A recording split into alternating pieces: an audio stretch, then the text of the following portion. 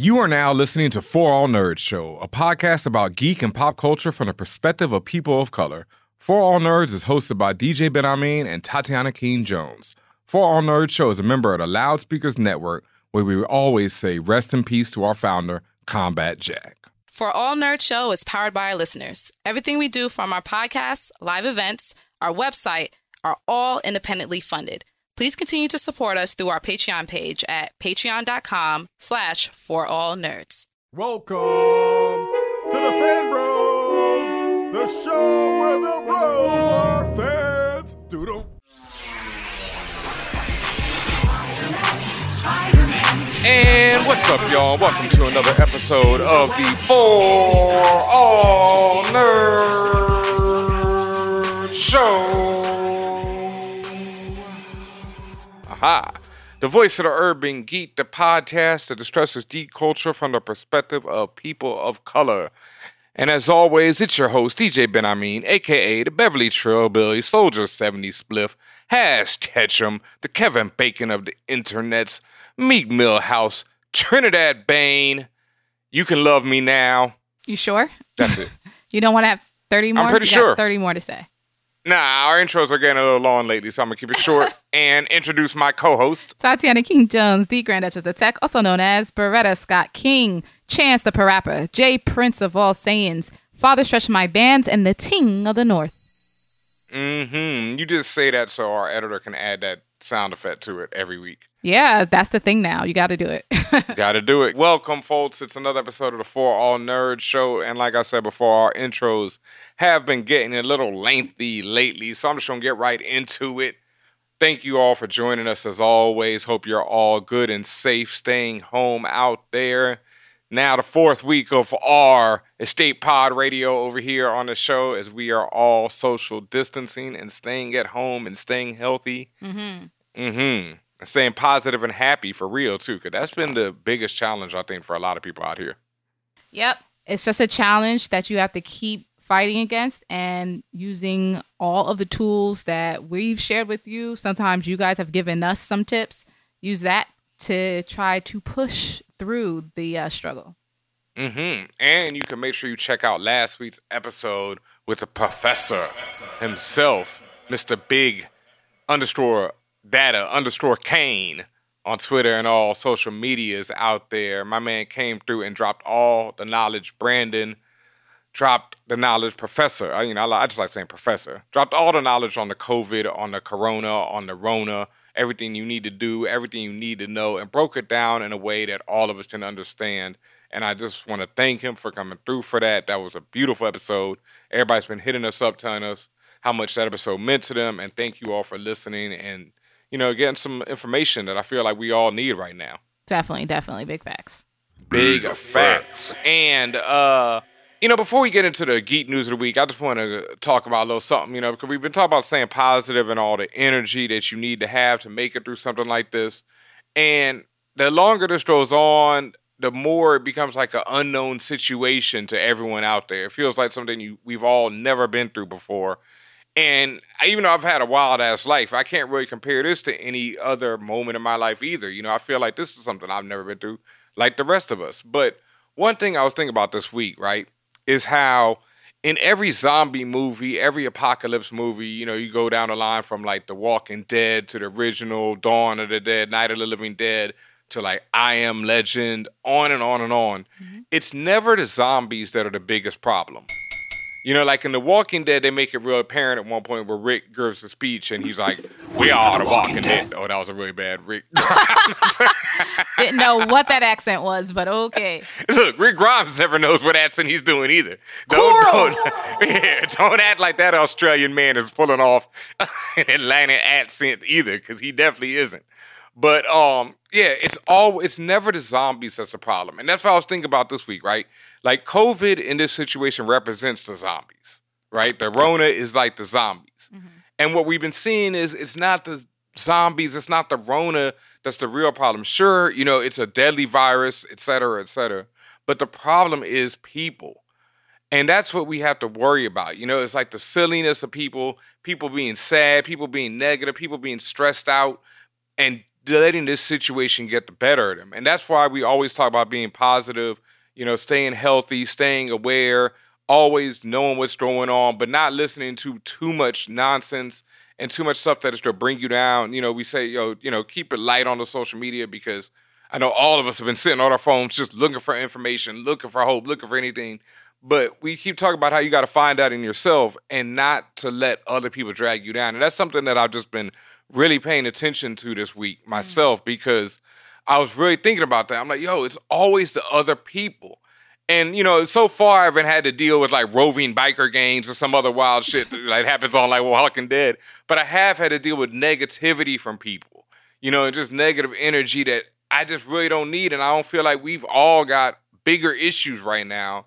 So, we really don't need any more negative energy from just random people out there and stuff. So that's my thing, where I'm like, like I said, it's more like, Walking Dead, et cetera. It's not the zombies you have to worry about. And even though we do have to worry about the Rona and we got to stay home, but once again, you see the people who aren't staying home are the ones who are causing this problem to be worse. You know what I mean? Like, it's just like with the zombies. Zombies are easy to deal with, but then there's always some jackass who wanders off and gets ate, and then there's 2 zombies to deal with, and then, some other jackass, and then, et cetera, et cetera.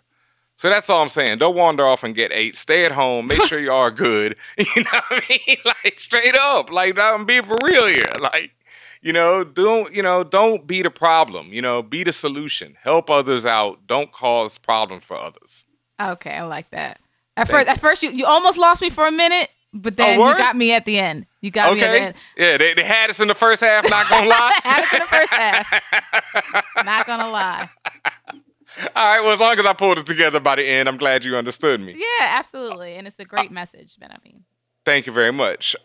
In some real geek news, though, once again, it's another week of, have you ever had your shit pushed back? Because,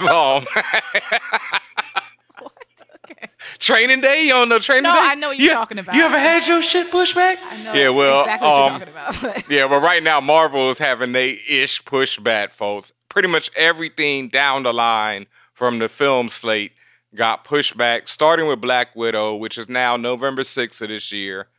Eternals, February 12th of next year. Shang-Chi, it just goes on, So, the updated release schedule, how is this going to affect the entry or non-entry of new characters? Or will it affect it? Like, what do you mean? Like, for example, just from a timing perspective, maybe they, and I'm also saying this with the assumption that not only are these dates going to continue to move, but certain things might even be switched. So that being said, like, I wonder if there were certain movies where they plan to introduce XYZ character, and then now that gets thrown out the window because they got to wait an extra year. Like how, and I'm thinking also in the context of the broader production schedule as well. So I wonder, like, how does this change things? And I mean, that's the question. And I guess trying to answer my own question, I'm like, well, maybe this will help the creative side. Because if anything, you're giving people more time to be even more creative or tap into new thoughts that they didn't have before. Well, okay, I know, what's his name? Sebastian Shaw has already said that production on Falcon and the Winter Soldier got pushed back because they weren't done shooting or anything. So they're going to have some extra time. But like you said, the real issue here becomes with what is it? Okay, Doctor Strange closely ties into Scarlet Witch and the Vision, to WandaVision. Okay. And as well as, I think, another one of their series, but definitely really close to WandaVision. So now Doctor Strange is coming out next year? Right now it says November. Next November, Jesus. November 2021. Oof. I mean, that's a big one because, like, WandaVision was supposed to drop this year, right? Yeah. End of this year. So are they going to drop that end of this year and then have Doctor Strange come, That's my question. like a year from now? Yeah, I don't think so. Yeah, and from what I understand, none of the Disney Plus series were finished production yet when all shut down, went down. So unless they're working remotely somehow and finishing it up that way, I think everything gets pushed back. This is more so just Disney Plus related, but then what does that mean for The Mandalorian as well? Don't say that. That's you shut your mouth. Your reaction. Don't put that evil on me, Ricky Bobby. I didn't expect that sound. Yeah. that was pure pain and hurt. Yeah. He said, "Oh." Yeah, that was no, not Rosario. No. In some other no news, Sony revealed the new PS5 controller. Wait, it does not look it looks like an Xbox controller. You hadn't seen it yet, I guess. Well, you know what was funny? Now that I'm like really staring at this, I did see this. I saw this morning in my timeline, and I was just scrolled right past it because I was like, Xbox, whatever. Yep. I scrolled past it very quickly. Now, looking at this from all sides, this is an Xbox controller. This is like an Xbox Pro X super efficient version. Yes, and they've changed the name on it from, it used to be the DualShock To little controllers. DualSense. Yeah. I mean, I like that because DualShock, I always turn that shit off right away. That old, shock in my hands. The Rumble? Yes. What are you talking about? Since the N64, Rumble has been essential. What do you mean? No. I this is what I do. Like I adjust it. Like on NBA, you can have it where you feel every dribble, and that is like so excessive. So I'll turn that off. Well, I understand that. Like, and see, this is what you woke me up on. Now we're gonna have a fight about Rumble in the game in the game controller. Yo, N64 Rumble, that was like, oh my God, that was a torture device. But listen, I understand okay, there are instances, right? Like yes, like bouncing a basketball. Yeah. That's annoying because it's repetitive. It's the same movement in a short period of time. Get it? Yes. But you can't tell me Rumble does not enhance 95% of every other game. Facts. Yeah. All right. Because when my batteries go low on Overwatch and I can't feel, the rockets coming out, it's a different, it's like a different game. It's different. The Rumble hits completely different. Helps with the immersive. Is immersivity a word? Maybe I made that up. But the immersiveness of a game there we go. Is really helped by Rumble. So. Yep. Yeah. But yeah, this does look like an Xbox controller, but it still looks cool. It looks okay. Like yeah, I like it. I mean, and I understand that this is a render, so maybe that's why, but it looks pretty nondescript actually. Yep. Like I know it has the PS logo and all that stuff on it, but it looks like the default. Like you get a default character or the builder character where it's just like the plain template. That's what it looks like. Yep. Definitely does. It doesn't look like much to me. I like the Xbox controller. It's one of my favorite controllers. I've never been a big the last one's controller. I'm not a big fan of it. So, this works for me. Like, a little bit of change, a little bit like Xbox. Let's go for it. Fine. Can't beat them, join them. Looks like a winner to me. And speaking of winners, what a segue, folks. We're going to take a quick break right here because we have an absolute winner of an interview coming up right after this. Hey guys, it's Allison Williams. I'm an actor, and when I am not scaring people on screen, I am hanging out with For All Nerds and listening to their show. Hey guys, this is Rod and Karen of the Blackout Tales podcast, and when we aren't doing one of our mini podcasts, yes, we are listening to For All Nerds. Hey, what's going on, everybody? This is Asante, 1/3 of the Friend Zone, and when I am not smoking pot or playing Shinobi Striker, I am listening to For All Nerds. Tune in. What's up, everybody? This is Chuck Creekmer, a.k.a. Jigsaw from allhiphop.com, and when I'm not placing my heavy hand on the world of hip-hop culture, I'm watching For All Nerds. Hey, this is Logan Browning, and when I'm not trying to take over Netflix, I'm listening to For All Nerds. Yo, what up? This is Yahya Abdul-Mateen II. I play Black Manta in the Aquaman movies.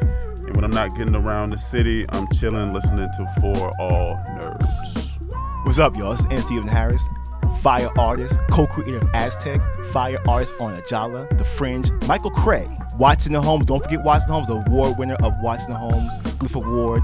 Eisner nominated. When I'm not drawing, I am listening to For All Nerds. Check it. Hey, I'm Malcolm Lee, director of Night School, and when I'm not directing, writing, and producing, and editing and spending time with my kids, I'm listening to For All Nerds. Hey, this is Pamela Ribbon, and when I'm not writing things like My Boyfriend is a Bear or Ralph Breaks the Internet, I am listening to For All Nerds. Yo, what's up? This is Chico Leo, and when I'm not leading an Athenian revolt in Assassin's Creed Odyssey, I'm listening to For All Nerds.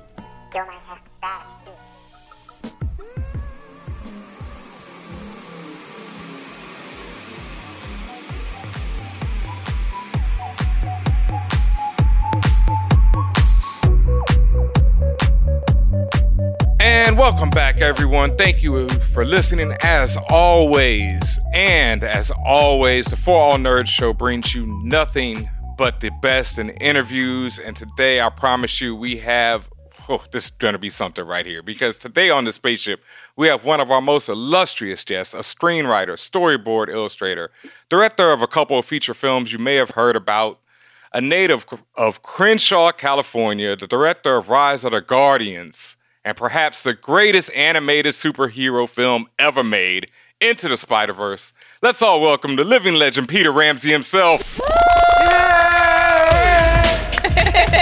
Hello. That was okay. I'll just let you do the interview because you're gonna make me sound better than I ever could. No, come on now. That's being, that's not even getting. We'll get into everything, but that's not even getting into some of the stuff you've done. And we said, one of the most legendary films of all time. But before we get into that, man, we got to go back to the roots, because I had no idea that you are from Crenshaw, from Crenshaw when Crenshaw was Crenshaw. The show. Yeah. So what was that like growing up a nerd in Crenshaw? It was interesting. The biggest thing about it, I think, was the lack of access to the stuff that you were really into, other than TV. Mm-hmm. You could see cartoons or your rare little bits of this was when I was growing up. I mean, you were seeing basically old movies. That was like the extent of what you had as a nerd, or old episodes of like Star Trek or like, right. But it was just hit or miss. It was whatever you were lucky enough to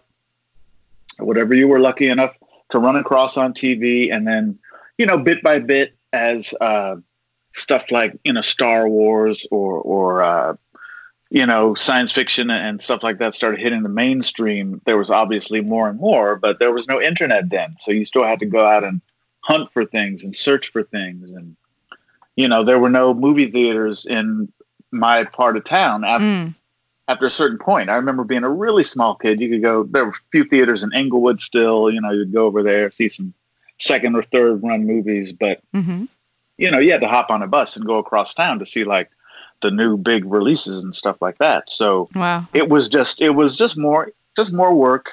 It wasn't as cool to be, obviously a nerd as it is now. It's got a little more cachet now. It's an industry, but back then, man, if you were reading the latest comic books or something, you kind of hid those in your backpack or whatever. So it was.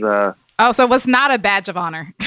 No, not in the least. It was like you were a nerd. That's basically what it was. You're just a nerd. There's nothing cool about it. You're a nerd. So I was lucky in that, my dad had taught me to play basketball and football and baseball. I was like, I could kind of hold my own. So I wasn't like tragic nerd who grows up to be like, weird outcast or something like that. And so it was one of those things where it was definitely a world that you had to kind of explore and discover on your own. Right. And I had a few friends who were into the same stuff, but we were still like a pretty small group. Right. So considering that the resources were short, how did you guys get around that hurdle? Like you mentioned you had a group or friends. Is this like this team that was like grabbing all the different comic books? And how did you guys get access to the things that you ended up liking? Yeah, as far as comics, it was interesting. There happened to be, I guess I was like probably 11, 12 when I first started like really gravitating toward comic books. And there was a liquor store on, I think it was like 54th Street and 4th Ave, near where I went to elementary school, called Champs Liquor. And Champs, real deal. And you would go into Champs and get your Jolly Ranchers and your Skittles or your Now and Laters and all that stuff. And they had the little head shop kind of smoking paraphernalia in the back, and the black light posters with the sex signs of the Zodiac and all this stuff. And they had in the corner, they had this rack with comic books, and I had never seen that before. I was like, whoa, wait a minute, what's that? They have a whole bunch of comic books. And I'd go, and they had stuff that was like 4 and 5 years out of date. So I was picking out these old Marvel comics that were like, you know, from like 1972 and stuff like that. And I was like, wow, what is this? And I started, you know, that's back when they were like 20 cents, 25 cents. And I just started discovering them that way. And just whatever they happened to have, that's what I was exposed to at Champs. So and there was no comic book store within, you know, 10 miles of my house. So it really was kind of a hit or miss, whatever I could kind of scratch together kind of thing. And, you know, it was ages before I actually walked into a comic book store that's what their business was. And that just blew my mind. So were you an illustrator before you got into comic books? Like how, because I know you did storyboard for, you know, so much. Yeah, I drew. I was like, you know, the kid at school who drew, and I was drawing, you know, Godzilla and dinosaurs and stuff like that. And then I started getting into comics, and that really like spun me off in a whole different direction. And I started, you know, obviously drawing comic book characters, but that led me into learning more about human anatomy and perspective and all the basics of realistic drawing that you kind of need. And it really got me interested in art in kind of a wider way. But it really began with comics. And that's, you know, from comics, you're also reading, like, you discover, Conan the Barbarian, he's not just in a comic book. There's like books about him. So you go to the bookstore and you see that, and you see science fiction books, and you know, and I obviously I'd always loved science fiction because of movies and everything. So, you know, once I really started, I had always been a big reader, but I really started like discovering this whole other world of the literature that was out there for science fiction and fantasy, and you start reading that stuff, and it was just this process of kind of like widening the view. You mentioned sci-fi a lot, and you know, obviously you hit on Star Trek and Star Wars. What was the first sci-fi, you know, entry into this world for you? Oh, it was probably when I was a really young kid, just really young, just seeing whatever science fiction movies were on TV. We used to watch, they used to have, this was like, I'm dating myself, but this is like pre-cable even. And this was, they used to have on, what was it? Channel 9 or one of the local, you know, one of our local LA stations, Saturday night, you know, Friday night or Saturday night at 11, they would have, Fright Night with Seymour. And he would show, there was this guy who would come out dressed in this black cape and a black hat. And he would just introduce some like old horror movie from, like, it could be a Universal horror movie, Frankenstein versus the Wolfman, or it might be, you know, the Them with the Giant Ants, or one of just these old cheap 50s B movies they would show. Yeah. And so that kind of, you know, the fun of seeing those things, because they would just show anything. So you never knew what you were going to get. But a lot of times it was a real fun, great movie, you know, Bride of Frankenstein, or like Dracula, or all the classics. So just starting to see those. And, you know, my dad had been a fan of all that, so we would watch them together. And then on TV, you know, you were seeing, you know, like I said, like Star Trek, but there was also the Outer Limits and the Twilight Zone. So all of that kind of stuff. And it just kind of, you know, I was a pretty imaginative kid, so that stuff was like candy for me. So I'm kind of seeing now the ingredients of the gumbo that makes up the comic books, the stories in the comic books. You have all this sci-fi and this kind of, you say B movie, masterpiece theater type thing. So then you're mixing all this up, you know, you're living through life, and then somehow you get into the filmmaking world. Yeah. Well, that took a long time. That was a thing, you know, I was a big, like I said, I was a big movie fan all my life. And I also, the whole thing about not having movie theaters nearby meant that as, you know, as a young kid, we didn't go to the movies a lot. So when we did go, it was a big, big event. And it was, I'm not kidding. If I went to the movies like twice a year when I was growing up as a kid, that would have been a lot. Wow. sitting in theater with that giant screen. And, you know, I didn't always even know what we were going to go see. My dad would say, oh, let's go. Oh, yeah, we haven't been to the movies in a long time. Let's go to the movies. And we, okay. And he would just look at the paper, see it was playing at the theater over in Inglewood, and we would go. And I would get there and find out what it was when we got there. But, you know, I'd see I remember one time we saw Conquest of the Planet of the Apes. I hadn't seen a Planet of the Apes movie before, and it blew my mind. Another time we saw, I can't remember, some crazy double. We would see these crazy double features, and one movie would be kind of appropriate for a kid, and the other one wouldn't be. I just remember like seeing these crazy things as a kid. It was like, what the hell am I doing here?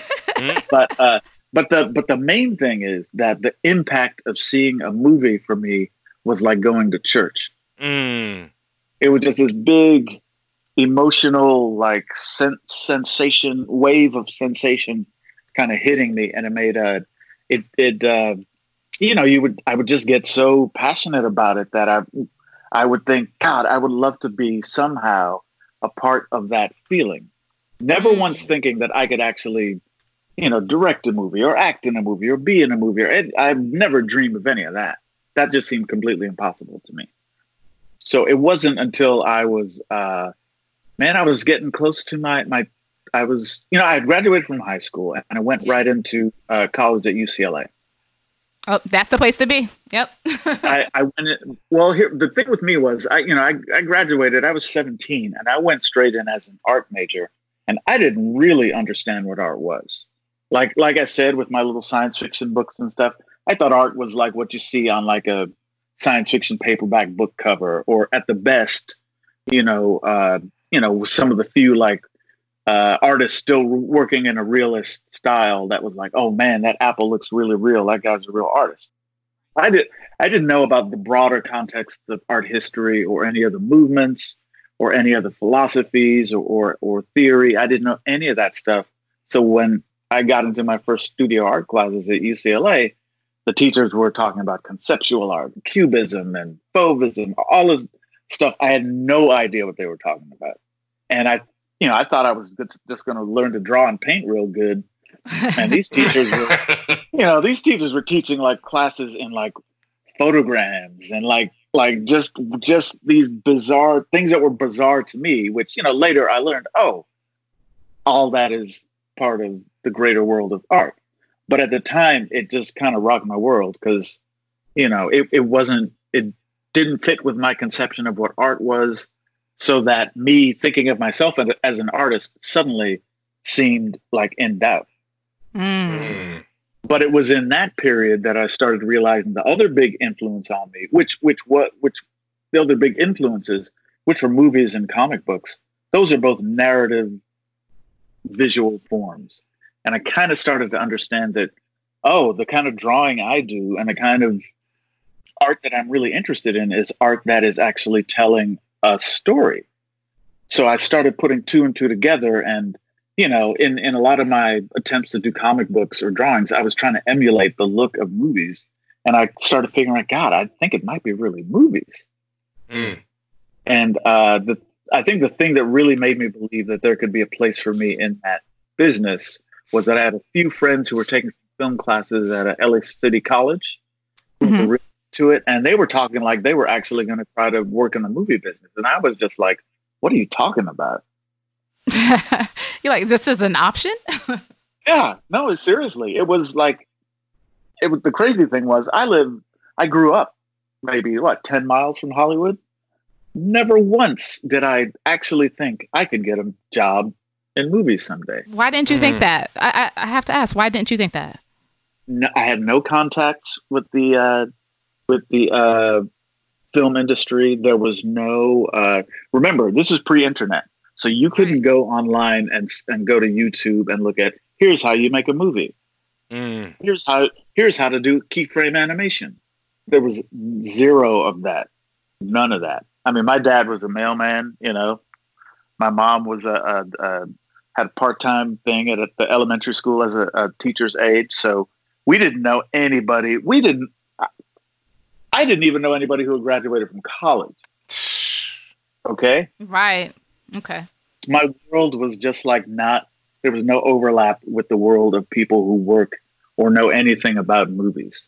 So the idea that I could actually do it started blowing my mind, because I started taking some classes myself at LACC, and it's just weird. It was totally a mental thing, because I had a Super 8 camera as a kid. I made little stop motion movies. But the idea that it's like, you're not gonna, what do you mean get a job? There's the gas company, or you're not gonna work in a movie business. That's not what you get to do.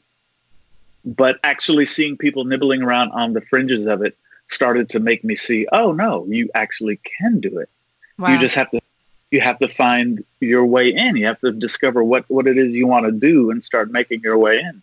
And for me, that way I turned out to be storyboarding, because I had the drawing skills. I had honed them trying to do comics. I learned a little bit about film technique, and I ended up signing on with this agency that represented storyboard artists for commercials, and they were moving into representing people for movies.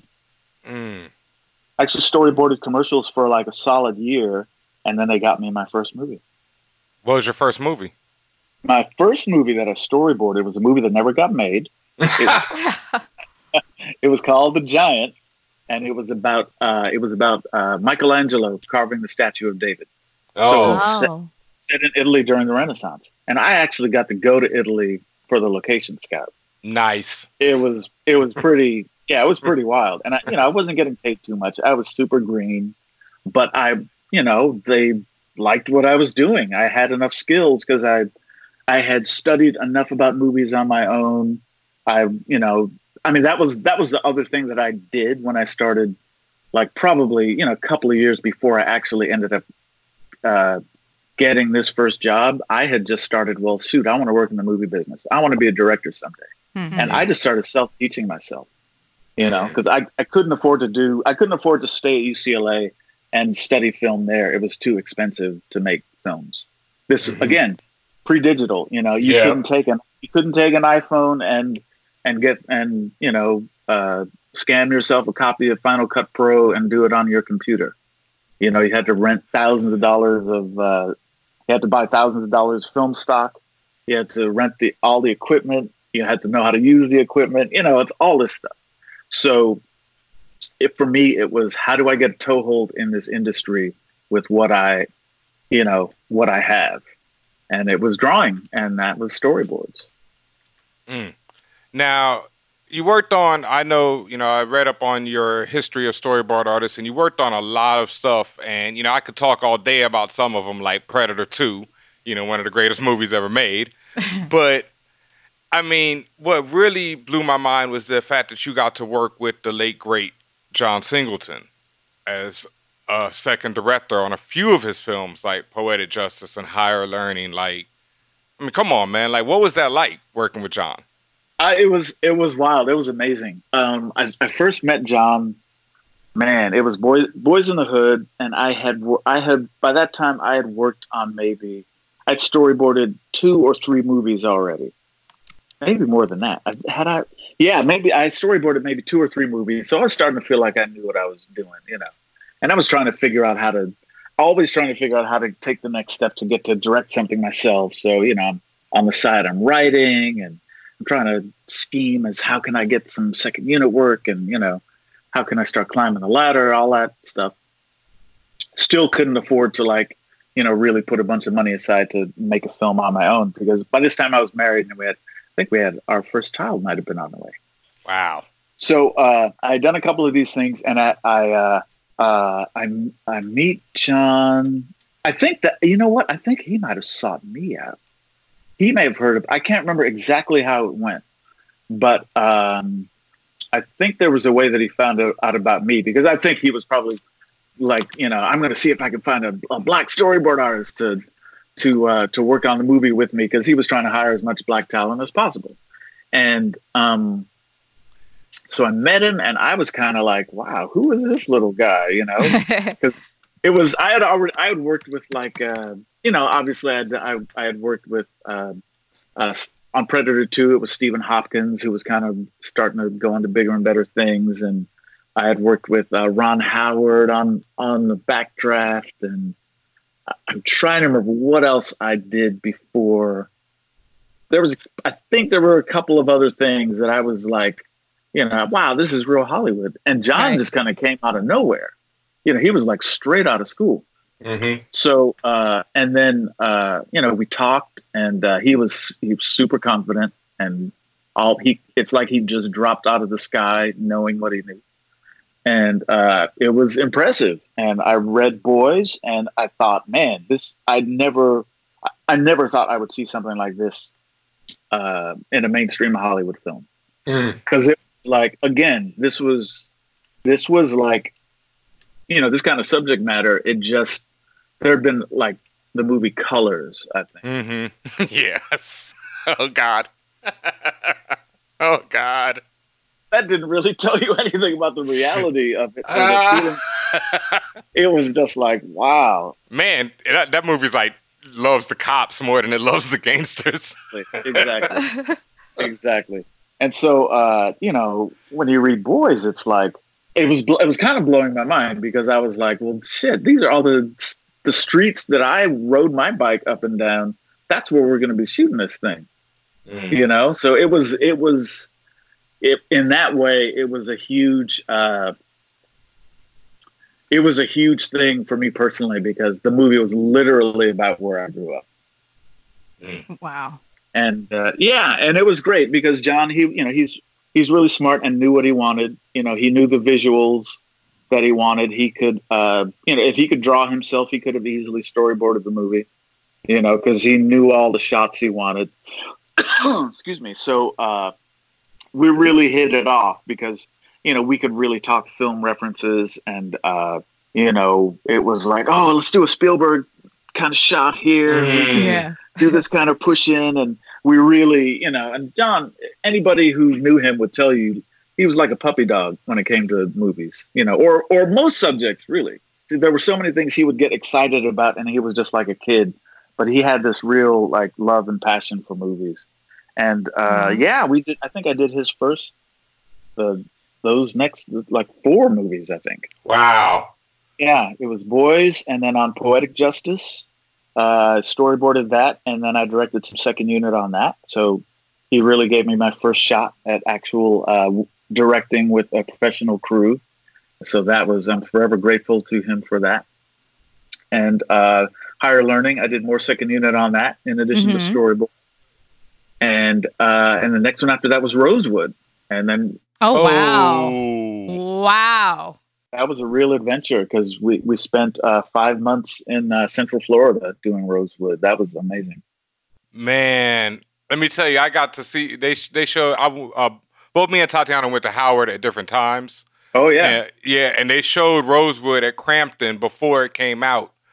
At a preview, so that's when I saw it. That was one of the most lit theaters I've ever been in.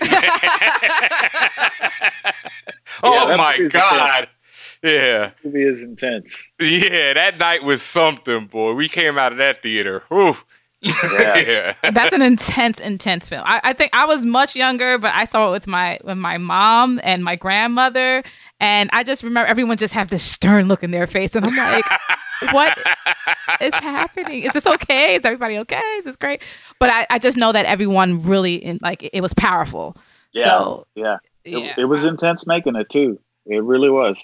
So yeah, I'm interested in something. You've been a storyboard artist for all types of films. Like, you're mentioning these films, but also you've done storyboarding for like Men in Black, Minority Report, Shark Tale. I'm not gonna read the whole grocery list, but it's quite a few.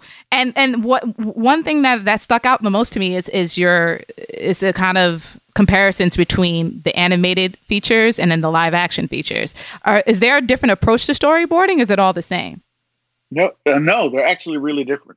Really different. It's a good question, because in live action storyboarding, basically what you're doing is you're kind of working out a plan of with the director of how he's going to shoot the movie.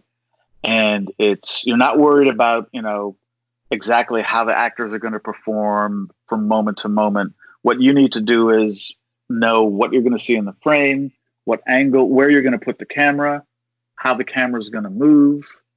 There's stuff if you're storyboarding a sequence and you usually need to, that has a lot of visual effects or a lot of stunts or practical special effects like explosions. You have to know, well, where is that stuff going to happen? How much of it do we need? And it's used as a tool to communicate with the crew. So in live action, it's slightly more technical than it is in animation.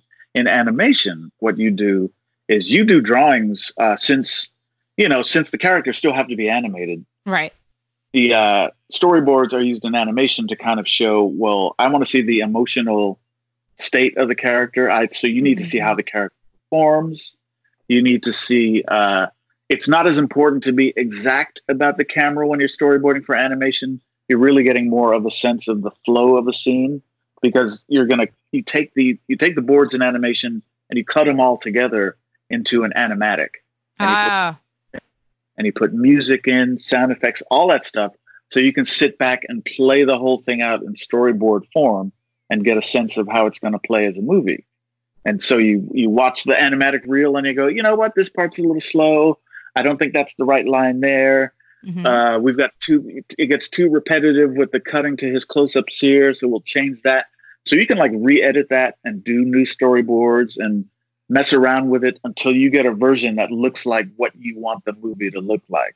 And then you go animate it. So it's slightly different than live action storyboarding. There's a lot more drawing in animation, because you're drawing like every beat of the character's emotional performance. But the drawings can be much looser and much simpler, because you're just quickly doing them to cut them into the animatic to watch them to see if it flows. In live action, you're doing drawings that have sometimes they're almost like diagrams, and they have little arrows, push in here or cut in closer or pan here. And it's more like an instruction book that you're going to give to the crew. Oh, wow. Which ones do you prefer? Do you prefer animated or live action storyboarding? It's interesting. It was a big adjustment going from live action to animation, just because I was used to live action. It's hard to say. It depends on what you're doing. For me, I like them both. I understand the reasons for both. So I appreciate both. I really couldn't pick. I mean, it's a lot more work to do boards for animation, because you're literally drawing the whole movie.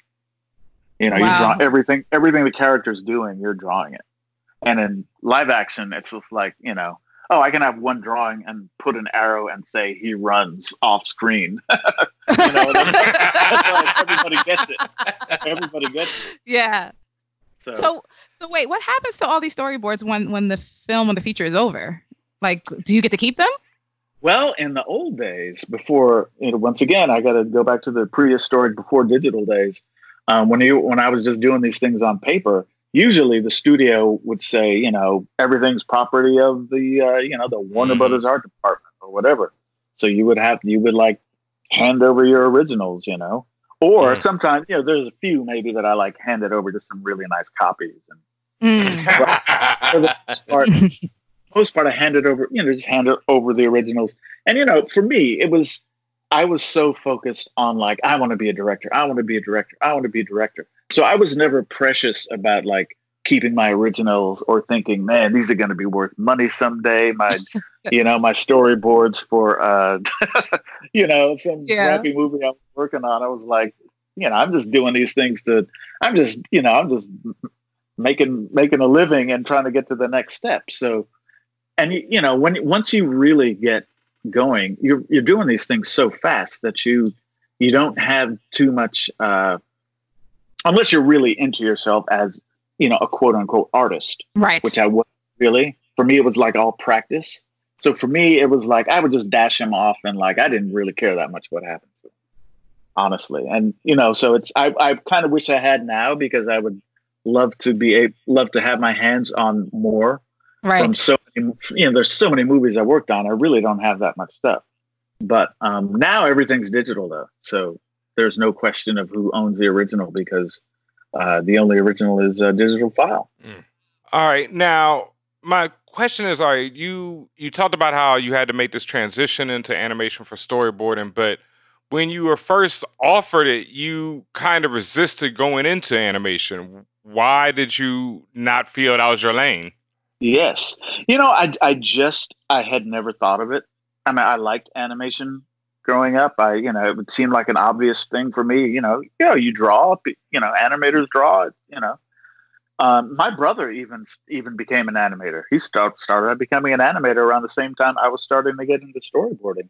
But I was interested in live action film, everything that was just my sensibility. I wasn't interested in cartoons or the Disney.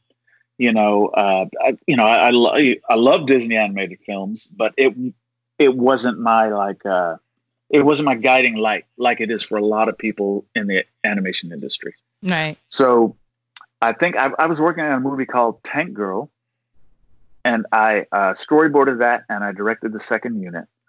And the guy who produced that movie a couple of years later, his name is Aaron Warner, and he gave me a call, and I was working on something. I think I was working with David Fincher or something, probably on Fight Club.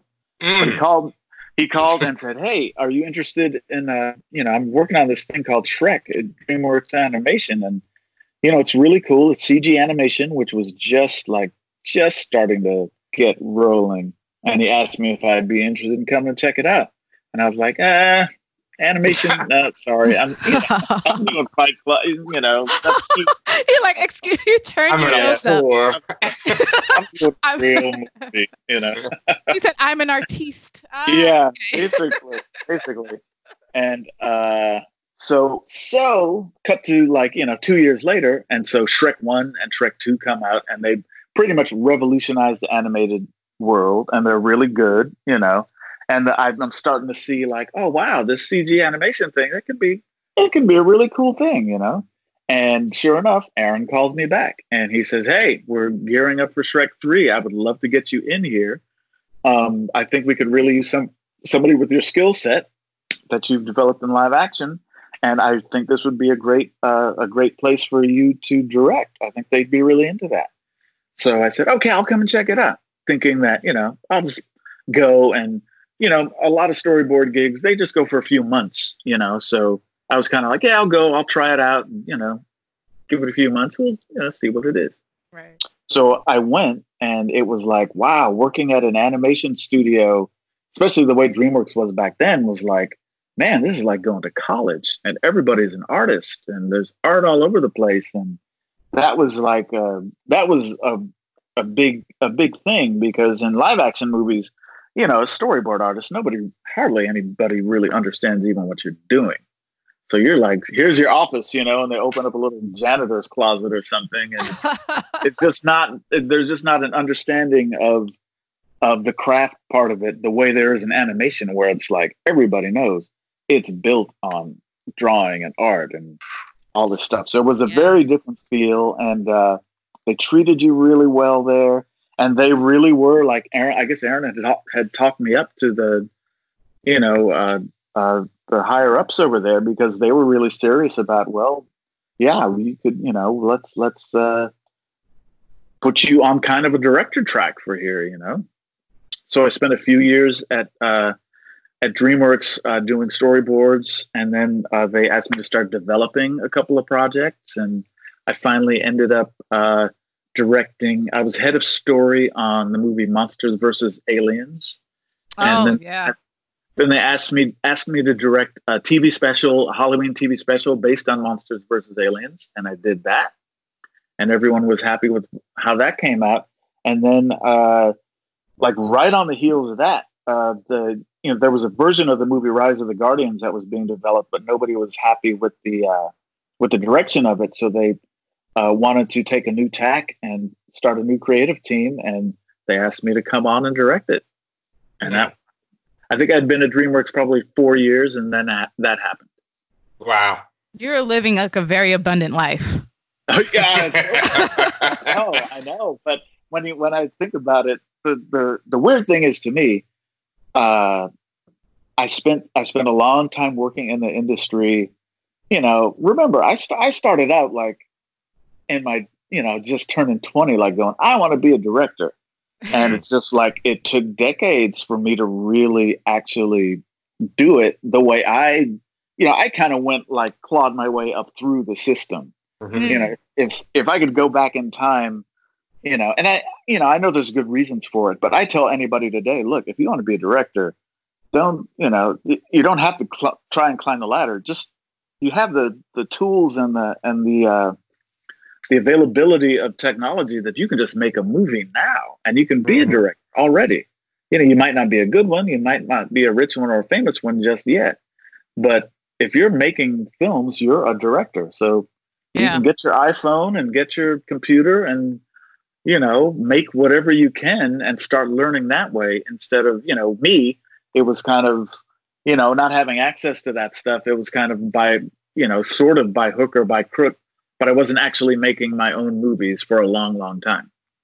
So it was in that way, it's like for me, I was all these years of storyboarding, even when I was on these big movies, I was still kind of like, but what about that?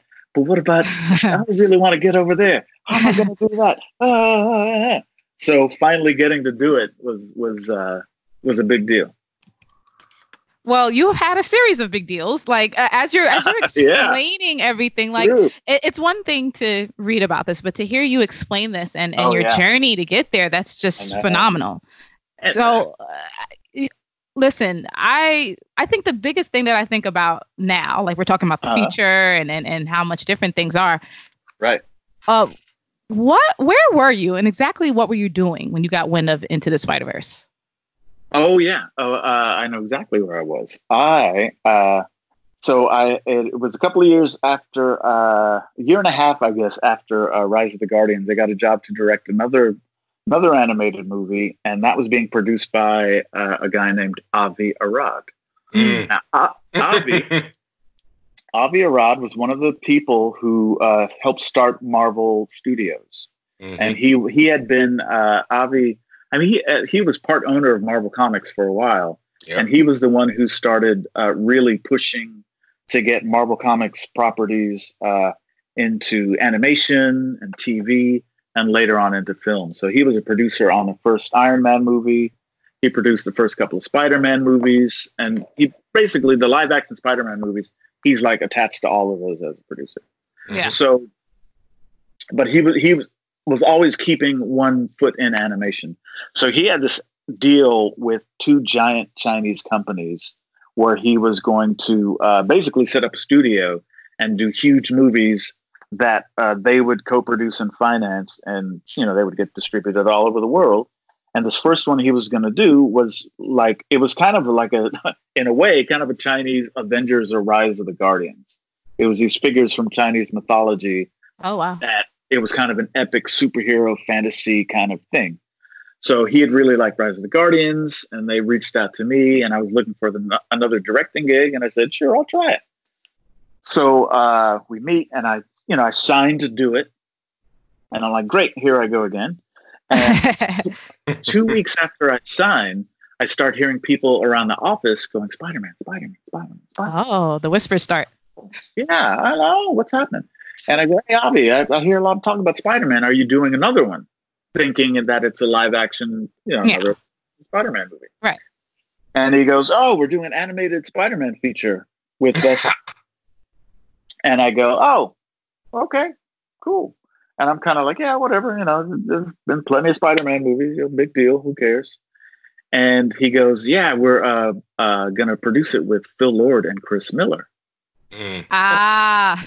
Oh. That changed things. Oh, that sounds interesting. And he goes, yeah, your name was on the list to direct, but I told him you already got a job. Oh, no. Did you slap him once or twice? I was like, okay. I see how it is. So the weird thing was that I had a meeting set up with Sony Animation before I signed to do the job with Avi. So I was like, well, I'm still going to take the meeting and, network and schmooze with them and see what's going on. So I go to the meeting at Sony, and there's this guy, Mike Moon, who at the time was the head of production there. And he's just kind of circling me, and he just keeps going, so what do you think of Spider-Man? What do you think? How do you like Spider-Man? What do you think of Spider-Man? And I finally have to say, oh, man, I just signed on like 2 weeks ago to do this thing for Avi, and he's producing both of them. There's no way I'll get out of it. So I really wish I could check it out, but and so I was like, but that's cool. I got my job. So cut to like 6 months later, I'm going ahead on my little Chinese thing with Avi, and it's going really well. Animation tests, I'm rewriting the script, all this stuff. And I found out, my good friend Bob Persichetti, who I work with at DreamWorks, signed to direct with Phil and Chris. And I'm like, damn, Bob's like a mad genius. He is he's so creative and so original that it was like, man, if he's doing that with Phil and Chris, this movie is really going to be something. Okay, I was like, well, that'd be somebody else. I'm glad it was him, because it'll be really cool. And like just a couple of months after that, the one of the big Chinese companies pulled out of the deal on the movie that I was doing. So the whole thing collapsed. Wow. Yeah, though there's like a big history of like the world of Chinese movie financing it's super volatile. That stuff happens all the time. So that kind of fell apart, and I was like, wow, that's something. And right away I got a call from Bob, and he goes, hey, I heard you got some time on your hands. Come over and do storyboarding on Spidey. And I was like, yeah, I do have time. I would love to. So I went over and I read the treatment that Phil Lord had written, and it blew my mind. Number one, because it was just beautifully done, and already so much of the emotion and the spirit that's in that movie was right in that treatment that he wrote. And number two, it was Miles Morales, and I didn't know it was going to be Miles Morales. So it was like, wow, this thing's incredible. And then there was like, the early production design artwork was amazing, and it hadn't evolved into what we took it to, but it was still like, man, this movie is going to be ridiculous. And so I'm storyboarding, and I'm working with Bob. I'm on the story team, and then a few months go by, and it becomes apparent that this thing is getting, it's very complex. It's really big. And I got a call, and they asked me, hey, we think we need another director, and Bob is cool with it. Would you come on and co-direct? And I said, sure, here I am. I got it after all, So it was a roundabout way to get there, but I ended up on the movie at the end. And then from there, it was just like the next 2 years after that was just like running a marathon at full speed. And I mean, my mind is blown because, like I said, the universe is giving you everything in abundance. It's like, you don't need that other movie. Here's a different one. Yeah, classic. It really was crazy. Wow. So, like, SpiderVerse, it tells really a very straightforward tale of Spider-Man, but it also flips basically every trope on its head. Every trope of a lot of comic book movies we've seen thus far, animation, the whole 9 yards. How deep is your personal love for Peter Parker, Miles Morales, and the crew? Oh, the very first comic book I ever bought with my own money at Champs was a Spider-Man comic book. Wow. I still have it. Wow. Yeah, I still have it. Which one? Which issue? It was issue number 132 with the Spider-Man and the Molten Man. Oh. Yeah. It was my very first one. I wrote my name on it and everything. It was like, so I had a pretty strong love for that character for a long time. Actually, reading those comics, I was like 9 or 10, and that was the first. That was my first exposure to like Marvel comics and the idea that you could be a superhero and still have problems. Mm-hmm. There was a little. I remember there was a little part in the story where Peter Parker was saying, "I hate being Spider-Man," and he meant it, and I was like, "Whoa." You're like, they're not supposed to say that. No, I know. I was like, wait a minute, what is this? And it blew my mind.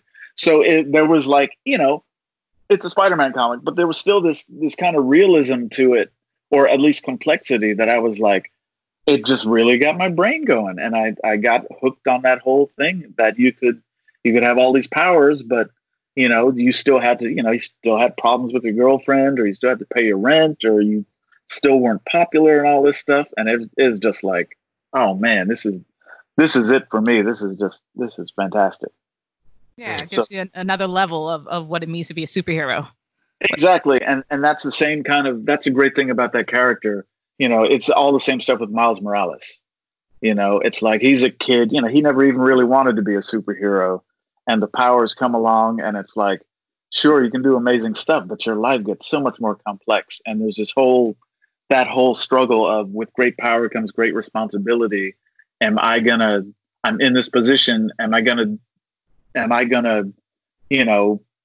use what I have for the best, or am I gonna use it for myself selfishly? Am I gonna run away from it? It's a real moral dilemma. Right. And it's a powerful metaphor for anybody in life, I think.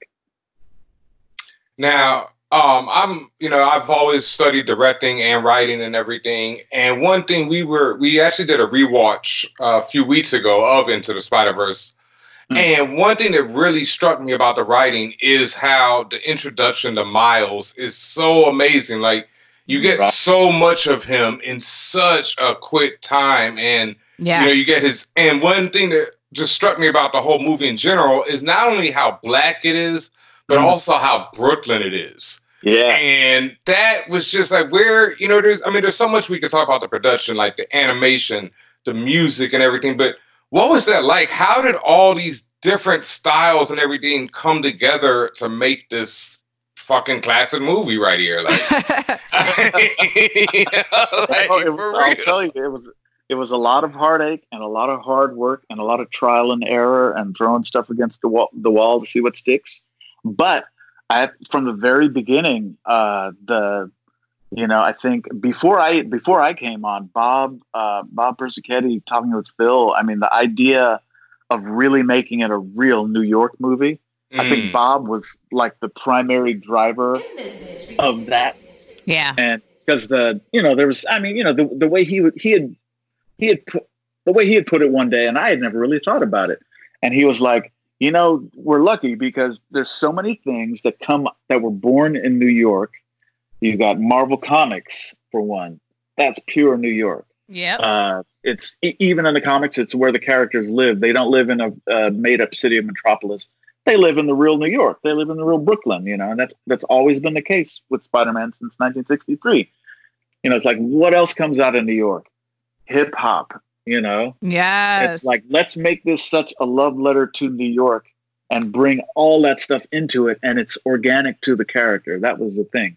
And it became a thing of, if, there was this whole thing of, there have been a lot of Spider-Man movies before. Like my first reaction, the minute I heard animated Spider-Man, I was like, yeah, I've seen it before. Who cares? But this was like, okay, if you're going to make another Spider-Man movie, you have to really come up with a reason why this one is different and why this one is, necessary. And it was like, well, let's make it as relevant to people now as possible. Let's make it as much in every way about, Miles Morales is a 13-year-old kid. Let's try to get him right as a 13-year-old kid for now, which is like, what's he wearing? How does he wear his hair? What kind of shoes does he have? What's his home like with his parents? What music is he listening to? Like, our soundtrack and our score is pretty much like, man, if you were a 13-year-old kid in Brooklyn, what are you listening to in your headphones? And what is when you're going through drama or like adventure in your life, how would you score it yourself? What would that sound like? So all of that was like filtered through the perspective of Miles Morales as much as we could get to it, And it's like, it's not like we were all like, everybody working on that movie is not like black and from Brooklyn either. Right. So there were people like channeling all kinds of stuff and really like bringing, I think there was a lot of hip hop fans of all stripes on that movie. So a lot of that love for the culture came from, not just from me. It's not like, I think a lot of people think, oh, no, that's why it's so authentic, Peter Ramsey, blah blah blah blah blah. But it's really that movie, the making of that movie is a really good example of how influential and how pervasive that culture really is now. That the love for it is like everybody kind of poured their version of it into the movie. So it was really everybody was really determined to try to really make Miles as authentic and real as we could. Everybody loved his story and his character. So it was like, let's do him right. Let's do him justice, Yeah. And I know you've heard this in many different ways, but I do want to express, even just from my personal standpoint, how important SpiderVerse is and was and continues to be, because really closely to what you've just expressed, it really further acknowledged how hip hop culture, how Black culture is pop culture.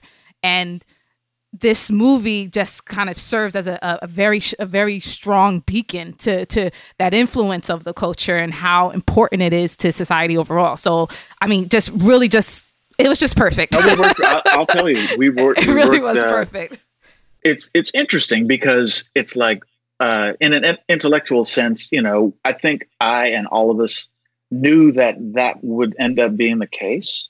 Yeah. I don't think that we had so much work to do, and we had so much in the as far as ambition that we wanted to get into the movie that way. Mm-hmm. And we were just trying to figure out how to make it work all the time. And it wasn't even now. I mean, the love and the depth of emotion people have for the movie, it still blows me away. It's people just it means so much to people in those specific ways that I just man, I knew it was gonna hit some nerves. I had no idea it was gonna go so deep. I really didn't. I remember I think Tatiana, you were there too. Yeah, we both saw it together at a preview screening. Mm-hmm. Shout out to our friend Kid Fury put that on. And another friend of mine, he'd seen it already, and he was like, yo, Ben, this joint better than Black Panther.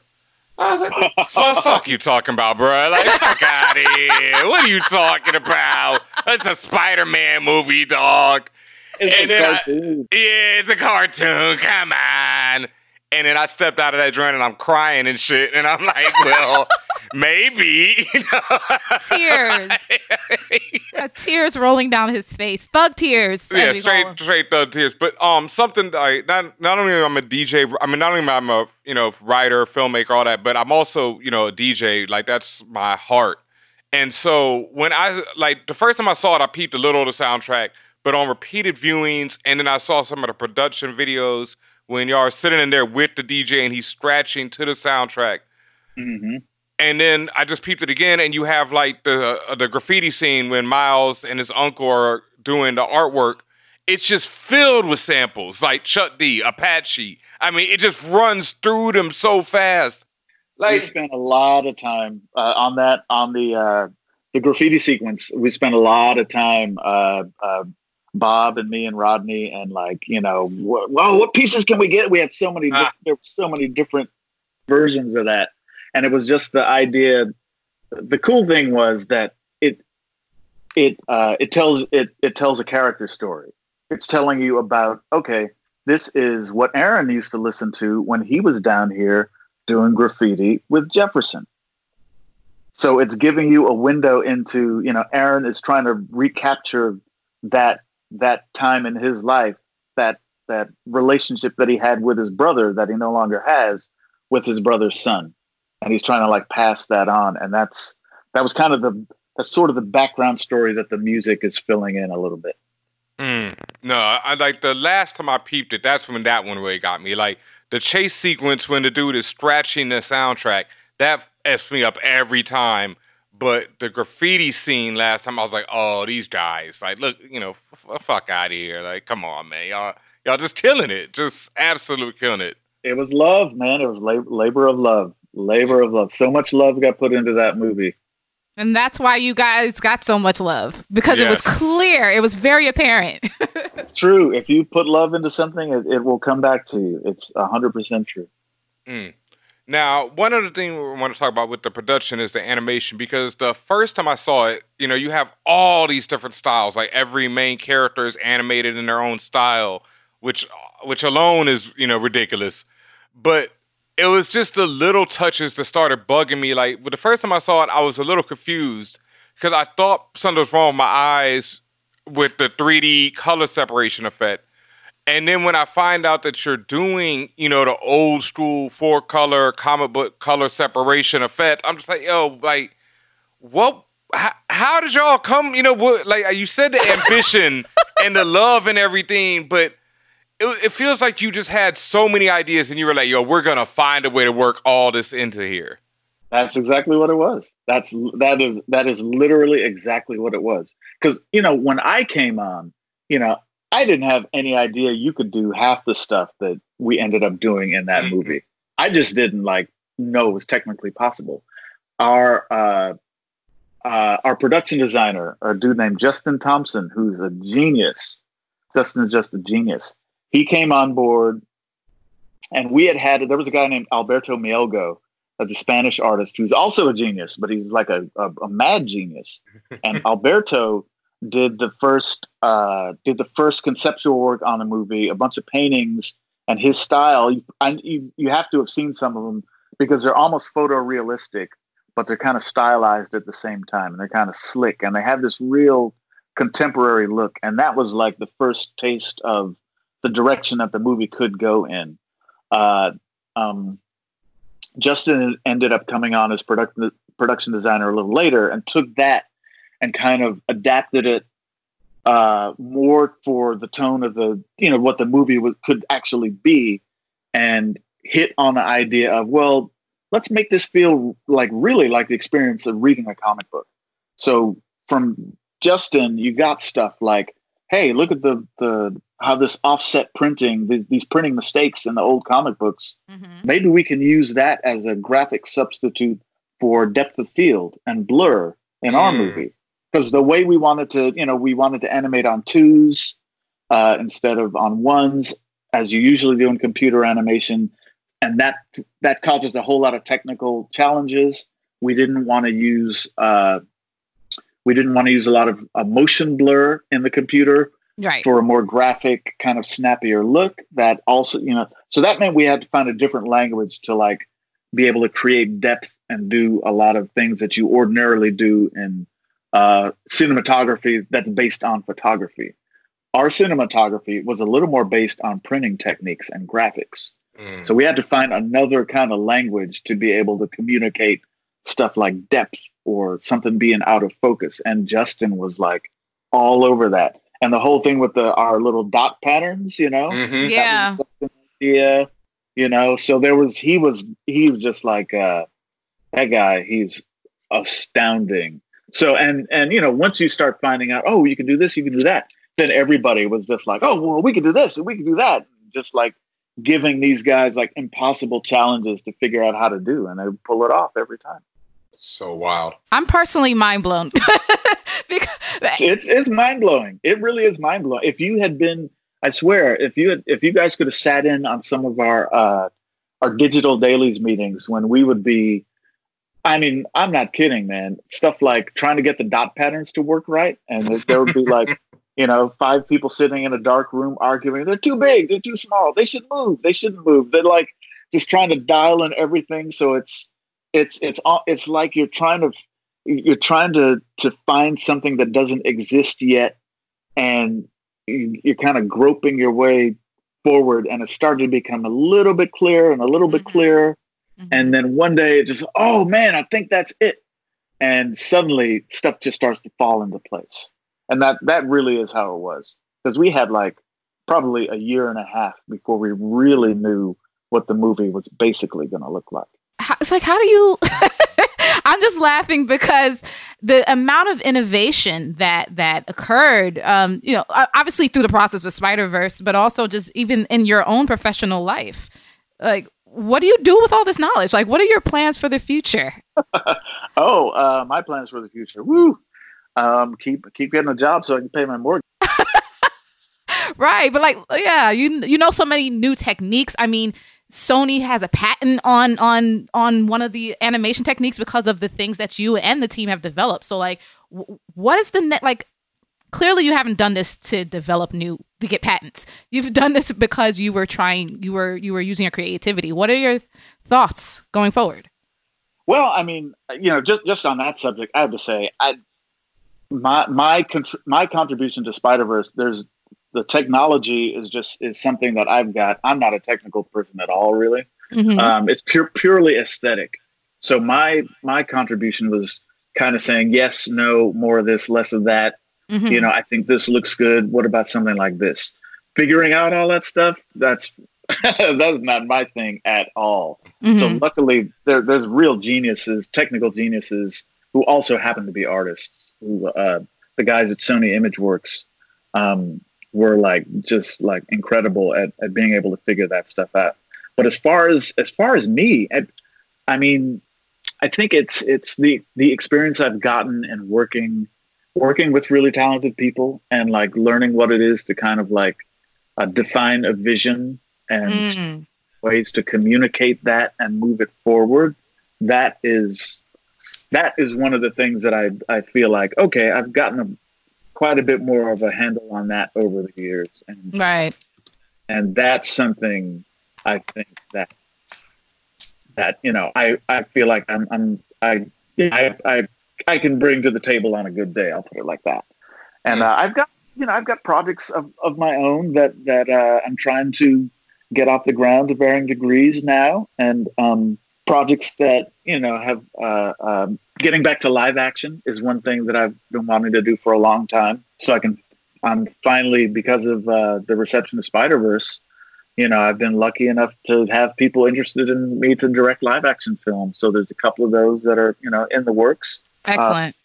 Yeah, and it's I had started way back when I decided I wanted to be a director. I started writing way back then, so I've got I got a drawer full of scripts that were never made or never quite good enough. Yeah, but you learn, and I've brought a little bit of writing to all the animated films I've been involved in, and now I'm writing my own stuff. So there's I'm stirring my little pots on the stove, and hopefully hopefully written and directed by Peter Ramsey stuff is on the way soon. So I'm just plowing ahead and just still trying to work with great people. That's the other part of any success I've ever had is hey, find good, smart people to work with, and you're doing pretty good. Well, I'd say you're doing damn good. And before we wrap up this portion of the interview, I just try to say something, because something that really hits me about Into the Spider-Verse is not only, the theme, there's an overlying theme of that anyone can put on the mask, anyone can be a hero, which is amazing in itself, right? But what really gets me, especially upon recent viewings, is how the characters are all dealing with grief and loss in different ways. And it's there could be a thesis on how each of the characters, from Spider-Man Noir to Penny to Miles, are dealing, represent a different stage of grief. So is this something that you considered while you were making the film? Sure. I don't know if we ever went to the place of actually assigning them different stages of the grieving process, which is really interesting, because you do see different versions of that. If I just flash on Miles and Peter B. Parker, the stages that they're at in their lives. I think the big thing for us was the story evolving to the point where we started realizing, this is really about a person discovering that there are other people who share the same experience as him. And he's got a connection to them because of that. And, that's just a metaphor for anybody being connected to other people in the world, period. Just knowing that, hey, you're not the only one who's going through what you're going through. Other people have the same losses and the same triumphs and the same sadnesses. And it's just part of what makes you a human being. And the important thing is that you look past the differences and connect with other people because of those things. And, you know, with all the spider characters, it was interesting because for a long time, you know, you make these you see these movies about groups of heroes and they always have to like butt heads for a long time before they go, wait a minute, we've got to learn how to work as a team. Then they have to get it together for the last final battle. And then there's, we did it. We did it. Doing that for a long time. And then we started to finally kind of say, you know what? The stuff that people really respond to in the movie is when people connect. It's not so much when they're arguing with each other and like, you know, and we did have a lot of that with Peter B. Parker. But the thing that turned out to resonate way more was this idea that we're the same. You know, your little spider sense goes off and you go, oh my God, you're like me. And that, I think that's part of the movie that like, once we really started embracing that, I think people are so hungry for that kind of connection and sort of warmth in real life that to see that on the screen really like gives people something that they're hungry for. So I think that, you know, maybe more than just the actual grief, which does bond them all together, but that idea that they are kind of bound together really became the backbone of the movie. Man, you about to make me start crying right now, and I'm not even watching the movie right now. It's just a cartoon. Come on.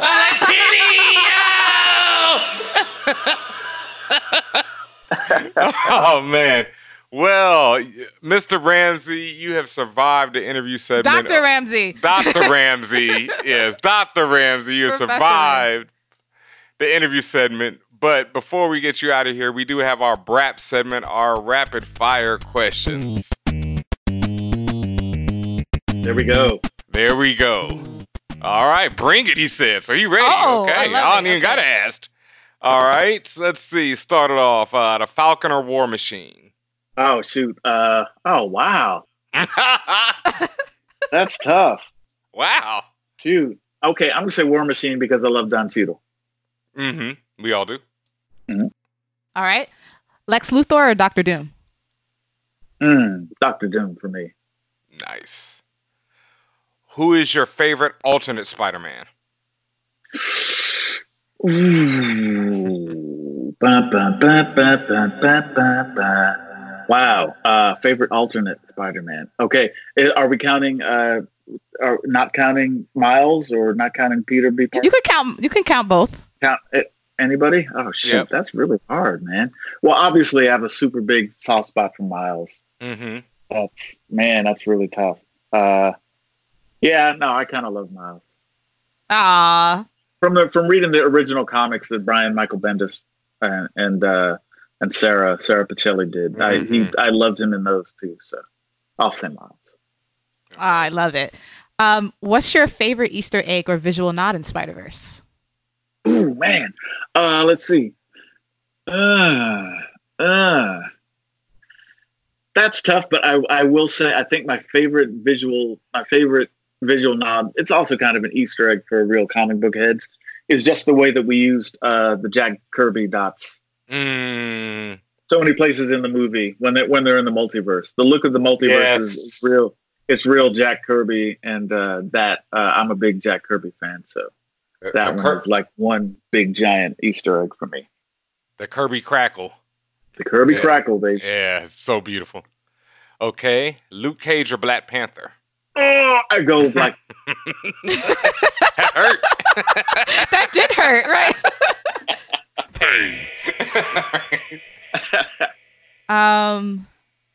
The Wire or Breaking Bad? Oh man. Okay, it's got to. Here's the thing: The Wire is like a great novel. Breaking Bad is like a great graphic novel. You know what I mean? It's like a subtle difference, but if I could only pick one, it would have to be The Wire. That's a great description, though. That's like, cause that captures why they're both great but different. Yeah, I mean, the Breaking Bad is like, man, it's like it's just like crack, and you can't stop watching it. But it's just a little pulpier and a little more pop culture-y. And The Wire is just like deep, man. The Wire is just like it's a totally different experience. But yeah, The Wire. I'd have to say The Wire. Although I love Breaking Bad and I love Better Call Saul. There you go. All right. Let's see. Wakanda or Zamunda? Oh, shoot. I don't know that much about Zamunda, so I'm going to say Wakanda. Oh, Zamunda from Coming to America. Yes. Oh, wow. Oh, man, they're almost like the same thing. I'll say Wakanda because they have spaceships. Right. There you go. Speaking of spaceships, Star Wars or Star Trek? Don't do that to me. Man, that's like, who do you want to live with, your mom or your dad? Shoot. I can't choose. Okay, I'll put it this way. If you're asked, if the question is which one do you like, do you enjoy more? Mm-hmm. I might say Star Wars. If the question is which one would you want to live in, Star Trek. Oh, no question. Definitely. I would love it. Yeah. That would be the best. On Earth. I'd love to be on Earth because Starfleet gets a little risky. I just want to chill. Yeah. Kind of get ganked out and out of. Yeah, I just want to chill, man. Besides SpiderVerse, what's your favorite superhero movie of all time? Ooh, favorite superhero movie of all time, man. I'd say maybe of all time might be the original Superman with Christopher Reeve. Probably. Classic. Probably. Yeah, that one. I just have like the memories I have seeing it as a kid. You know, that was one of those movies that jumped on the 85 up Crenshaw to get to Hollywood and saw it around Christmas time. And oh man, it was so good. It was so good. But I love the Christopher Nolan Batman movies. I think those are fantastic. Yes, my favorites. And I really dug Avengers Endgame. I thought it was great. So it's like, but Superman is probably like, that's the one that's most embedded in my DNA, I think. All right, just a couple more to go. I'm so happy that you're like so into this. Like, usually people are really afraid or they're really excited. So I'm glad we got this version. In any medium such as books, TV, film, which character's death hurt you the most? Oh, wow. Books, TV, film. Oh, man. Okay, I got to think about this one. Why do they have to die? Let's see. Ooh, that's a hard one. It's very hard. So sometimes we ask, sometimes people, which character were you so happy that they died? As such as the case of characters like Joffrey in Game of Thrones. Right. Oh, God. Oh, that was... Well, yeah, his death, I wish it could have been worse. Damn.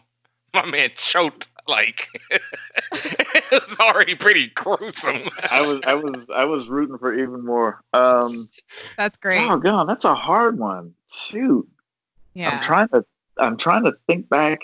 It's really hard. I don't know if okay, let me see.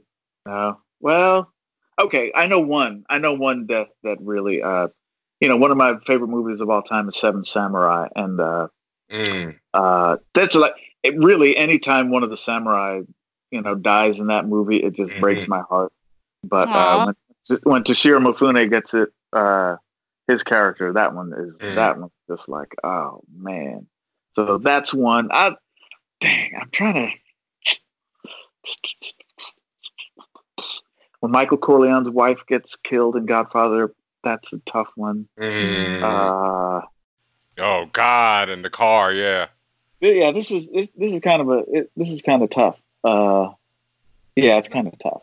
But those were some good entries. Yeah, those were really good answers. Yeah. Yeah, and thinking of Godfather, I mean, okay, Godfather 3, it's like the least of the Godfather movies.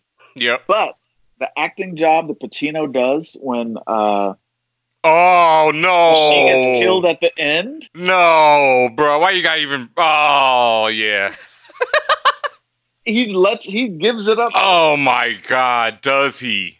Yeah. Wow. Yeah. It just gets every single time, and it's like I've been sitting through this movie going, "Oh, it should have been better. Should have been better. Should have been better." And man, when he does that scream at the end, I'm like, the tears are like rolling down my face. So that one hit me really hard. I feel it because I remember the first time I saw it, I was so hype about the first two, and then I was like, oh, this is not good. This is okay. This is okay. And then that ending, you're like, oh well. Yeah, right. It's like, oh man. Yeah. All right. Who is your first geek crush?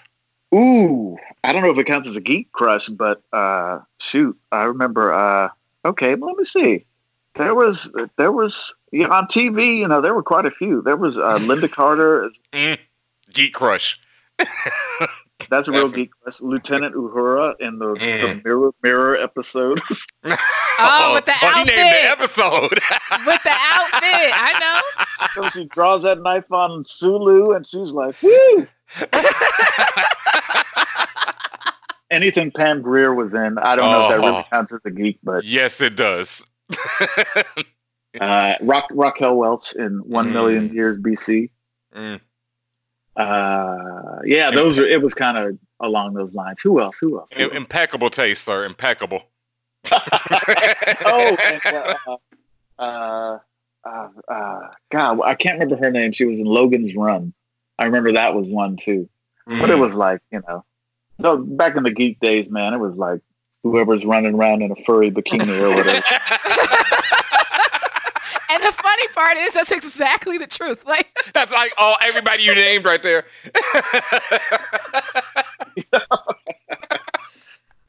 Oh God. Oh wow. All right. If you could have any one superpower, just one, what would it be? It would probably be flight. Why? Could you have every other superpower? just a feeling of freedom, I think. Yeah. Able to do that, it's like probably that. If there was another one, what would it be? I don't know. What would you guys want? Super strength? Would that be good?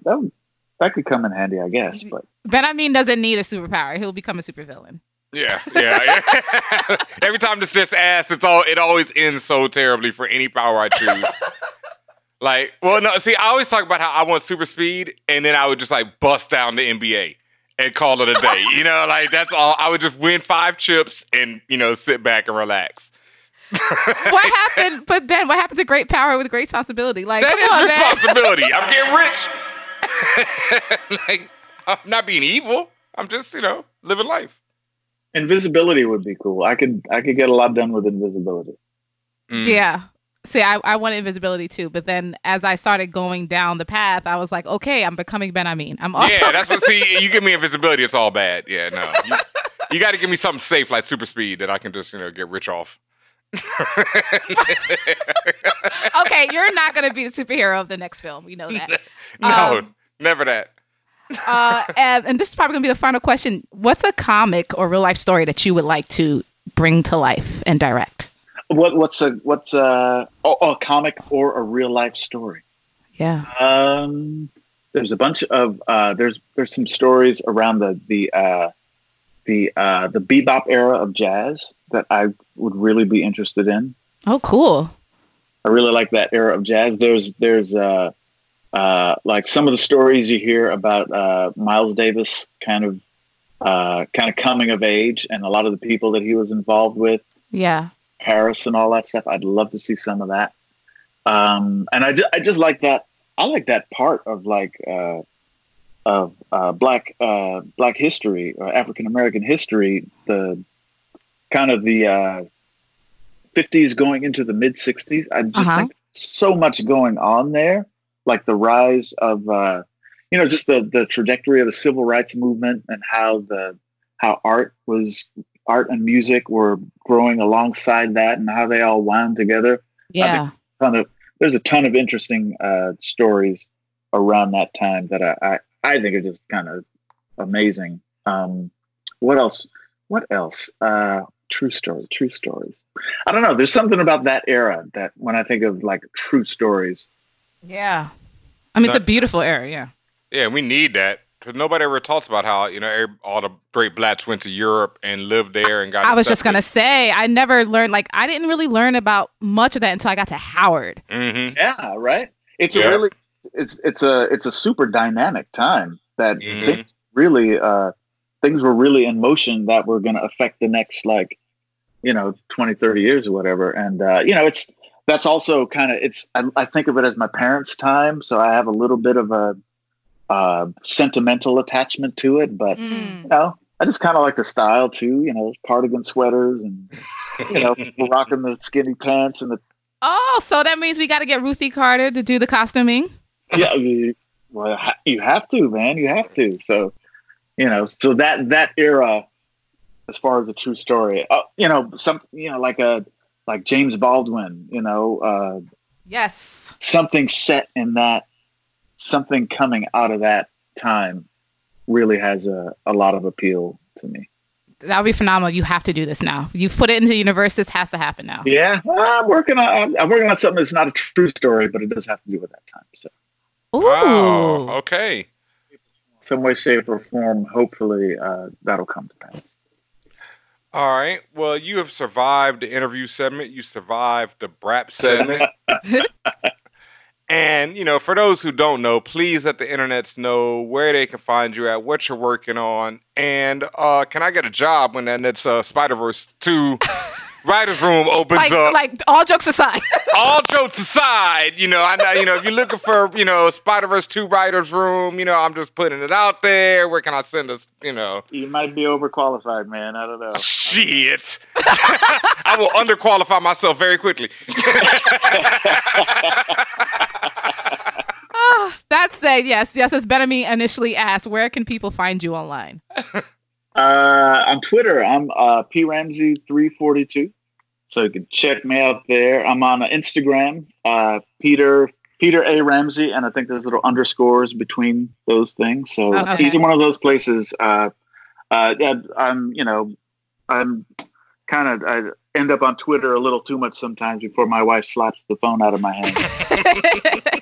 You can easily see me saying something ignorant on there. No, you're saying great things. We follow you on there. They're all good. They're all logical things, so we appreciate it. Yeah, shouts to Lexi Alexander for getting this and inspiring this, because it was your conversation that actually started this whole thing. Yeah. The fiercest woman on the planet. Man. Lexi Alexander. Word up. All right. Well, thank you so much, man. This has been an honor for real. Like, we can't thank you enough for being here. Nah, I mean, like you said, this is the movie, this is SpiderVerse. Like, this, yes. So, thank you so much. And we're going to take a quick break, internets, and we'll be right back with more of the show.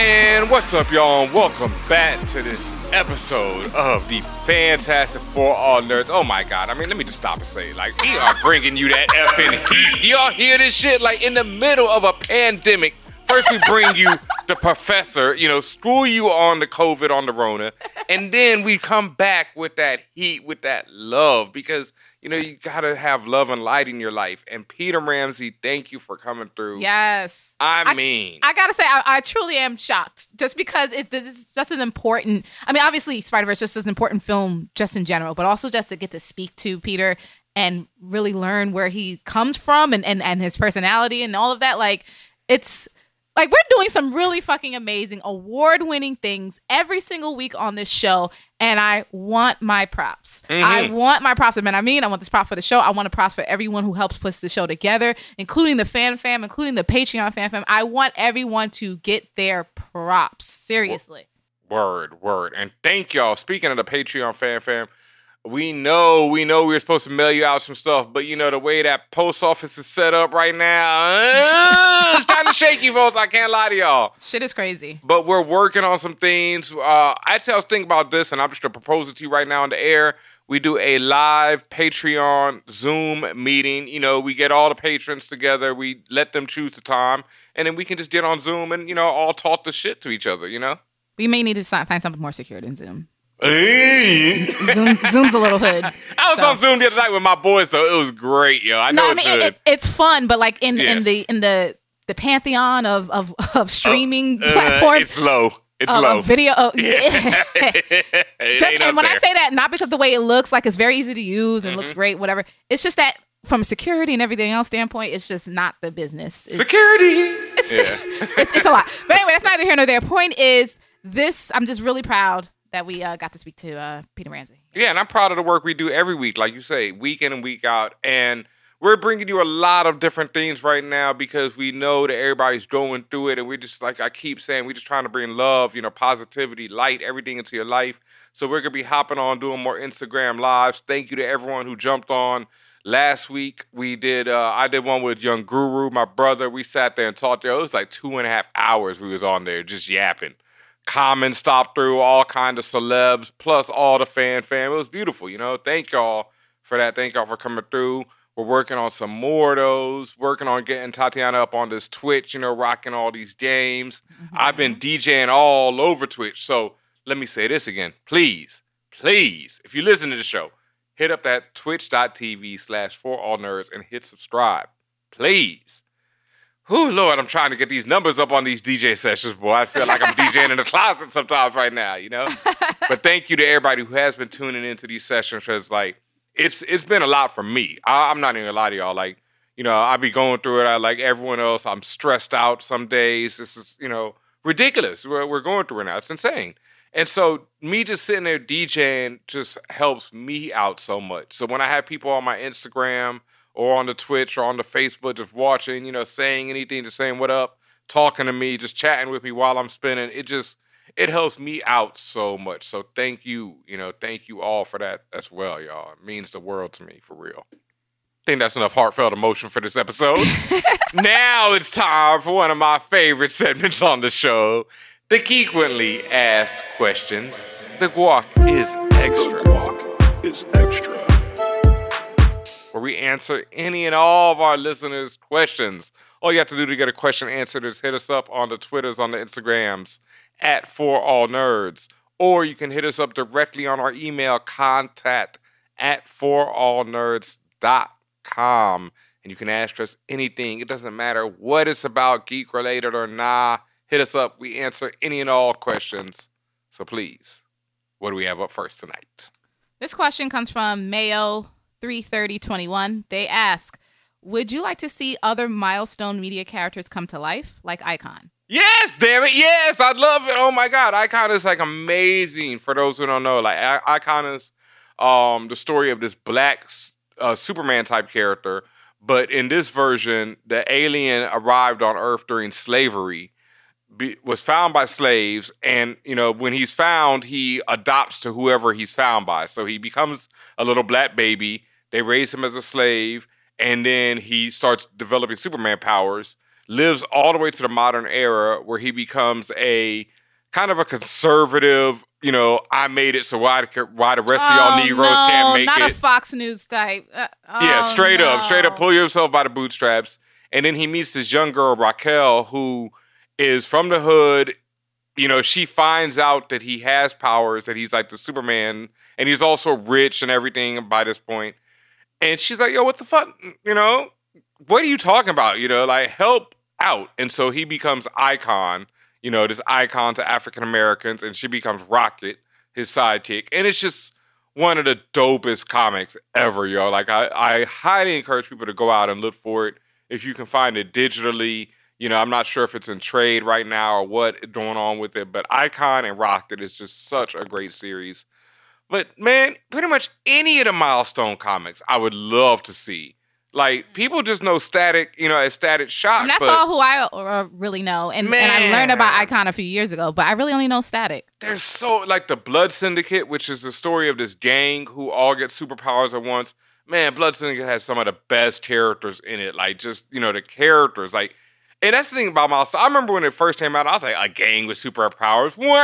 Like, Peter was talking about, it sounded like Colors, you know, like some old bullshit, basically. Like, but it wasn't, you know what I mean? It felt real. Like these characters were the real people that I knew growing up in the hood, you know what I mean? Growing up in the hood, you know, and they just had superpowers. So yeah, anything from Milestone, man. Like I would encourage anyone, like, just read any of their books you can get your hands on. They're all worth it.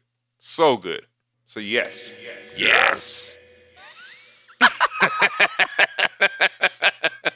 Okay. This was a super packed episode, so we're gonna keep this one short this week. But that being said, still keep sending your questions. We love to answer your questions. As Benjamin said, whether it be about geek culture, whether it's about pop culture, or whether it's about your own personal life, whether you want some advice, or whether you have some advice for us, go ahead. Whether or not we listen to you is another question. But please tell us your thoughts. Share them with us. contact@forallnerds.com. You can also hit us up on the interwebs @forallnerds on socials. And if you are on a special Patreon tier on patreon.com/forallnerds, you get a guaranteed guac question whenever you like. Yeah, and Patrons, y'all haven't been sending no questions yet, man. Y'all have not been abusing this power you have over there. Like, shit, if somebody gave me that type of power, I would beat the living life out of it. Like, it'd be, you know, all kind of, treat that power like a stepchild.